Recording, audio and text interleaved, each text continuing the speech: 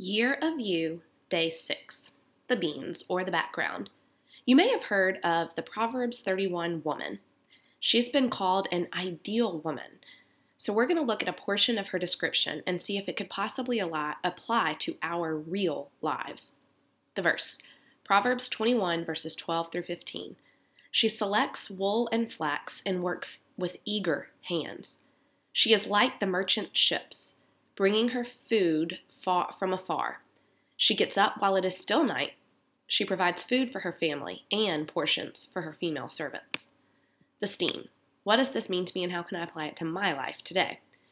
Reading this verse, I thought, girl, preach. This woman gets it. She's waking up before the sun, working tirelessly for her family and others. I hear her. I feel like all I do is work tirelessly too. But doesn't there have to be more to life than this? It really feels like we're all just stuck in this race of life, doing the same things day in and day out, exhausted in it all. I wish I could tell you that this post is about ignoring the dishes, skipping out on that budget meeting, forgetting about cooking or laundry, but it's not. Because y'all, it's life. No matter how rich you are or what you outsource, there are still things in this life that you're going to have to do every day. Sorry, ladies. But there is a glimmer of hope in this verse for us.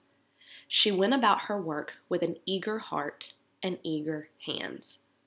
The word eager brings about feelings of passion, of desire. I really want to do the work that I eagerly tend to. The jobs that we hate are the ones that we reluctantly do.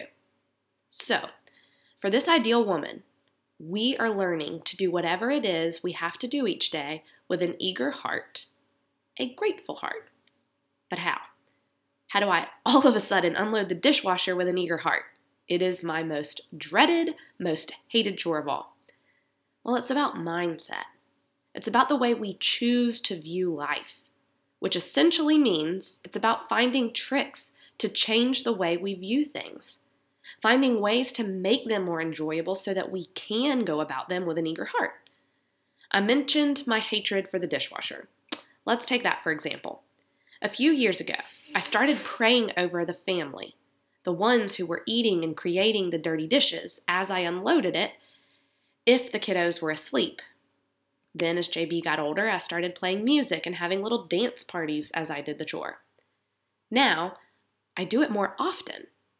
Not because I all of a sudden love it, but another trick I learned was to do it more frequently instead of waiting until it was overflowing. This made unloading a lot easier as everything actually got cleaned, and it took a fourth of the time. So much of life is about perspective. We aren't going to enjoy all the work we have to do, but if we set about our day, our chores, our lives with eager hearts, with joyful, grateful hearts, life could get a whole lot sweeter. Your task for today: reflect on the hardest part of your day or the chore that you just can't stand. Figure out some way, some little trick that you can do to help yourself find joy in that moment. Imagine if the worst part of your day suddenly became one of the best parts.